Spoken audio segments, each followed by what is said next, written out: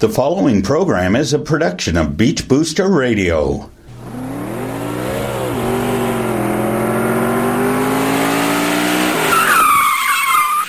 Welcome, race fans. Here is local racing authority Sam Chapman with this week's Race Day edition of Sound of Speed, only on Beach Booster Radio.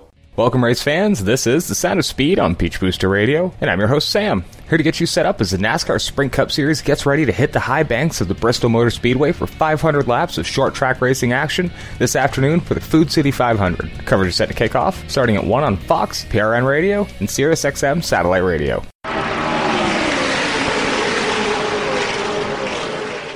The Bristol Motor Speedway is located in the heart of Tennessee. Known as the world's fastest half mile, Bristol features high bank turns with variable banking starting at 22 degrees and gradually raising to a steep 27 degrees as drivers run higher on the track. The first NASCAR Sprint Cup Series race at Bristol, the Volunteer 500, was won in a somewhat unique way. Jack Smith would start the race and run 290 laps, but would have to hand the car over to a relief driver, Johnny Allen, who would go on to get the win in the inaugural event at the Speedway. Bristol is also one of the greatest tracks for the fans. With nearly 150,000 seats completely surrounding the Speedway, action is loud and intense. With 40 of these high-powered Sprint Cup Series cars trying to get around this tight half-mile speedway, the action in Bristol is commonly compared to flying 40 fighter jets in a gymnasium. And really, that's the best way to describe these machines flying around the track. A unique characteristic of the Bristol Motor Speedway is the two pit roads along the front and back straightaways. Bristol is the only track on the schedule that boasts this feature. This can lead to drivers making a few mistakes during the race. The most common mistake is a driver will enter the pits for a green flag pit stop and drive through both pit lanes, which is only required under caution,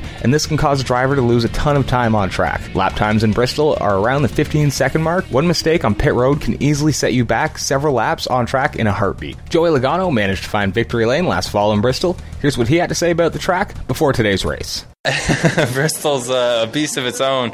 If you look at it, there's huge banking, short straightaways. You're in the corners fairly long, but it's just fast, and every other short track we go to isn't as fast. You look at Richmond, you look at Martinsville, it's not as fast as Bristol, you know what I mean? It's just some track like that just always stands out and special to you, and it's always been that way. So still is to me.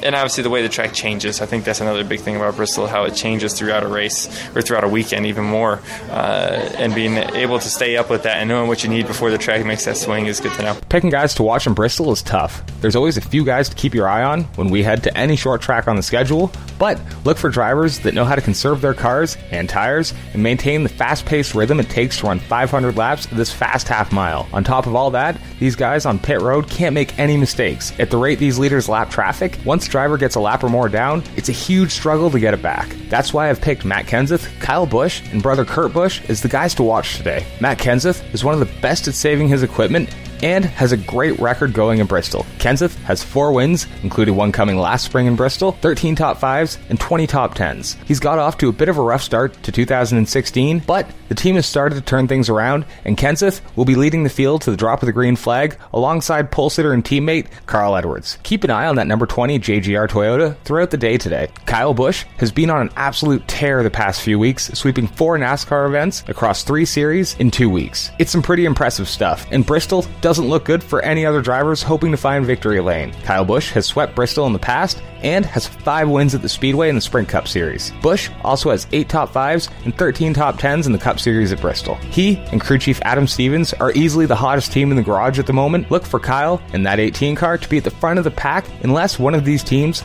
finally figured out how to beat Kyle Busch. Kyle's brother Kurt Busch also has 5 wins in Bristol to go along with 8 top 5s and 15 top 10s in his 41 Stewart-Haas Chevrolet. Kurt used to own Bristol, so it would be a perfect place for him to get his 2016 championship campaign on the go, getting that all-important win to lock him into the chase for the Sprint Cup. If he can keep the car clean and his temper in check, Kurt Busch could be a threat before the checkered flag flies. Joe Gibbs Racing driver Carl Edwards would snag the pole position in qualifying Friday afternoon. Here's what he had to say about his car after his strong qualifying run. My guys just did a really good job with the car. I mean, it's 2 weeks in a row. We've had great cars in qualifying. And, this one's really special for a number of reasons. But, Bristol is so tough. It's so competitive. And we've got Comcast Business on board. They are really instrumental in making this fourth team happen. So it'll be really fun having all of them at the racetrack on Sunday. Hopefully we can get a win for them. And I know my pit crew is ready to go out there and get it done. They were, last week is not how they wanted it to go, and man, they're ready to rock. So this will be exciting for them to have the first pit stall. I'll be back this Wednesday to recap all the NASCAR action from Bristol and much more from around the racing world. Until then, you can head on over to the Sound of Speed's Facebook and Twitter pages to keep in touch and up to speed with all sorts of motorsports news throughout the week.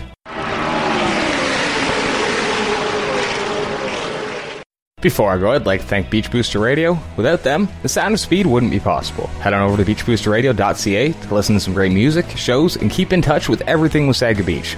Hit the podcast tab at the top of the page, and you can find the latest edition of The Sound of Speed and all the other great shows Beach Booster Radio has to offer. Be sure to check out the blog, and you can find the digital version of the Beach Booster publication, which is always great to read. You can also download the Beach Booster Radio app from the Google Play and Apple App Store for free and take Beach Booster Radio with you everywhere you go. That's about it for today. Enjoy all the action this afternoon in Bristol.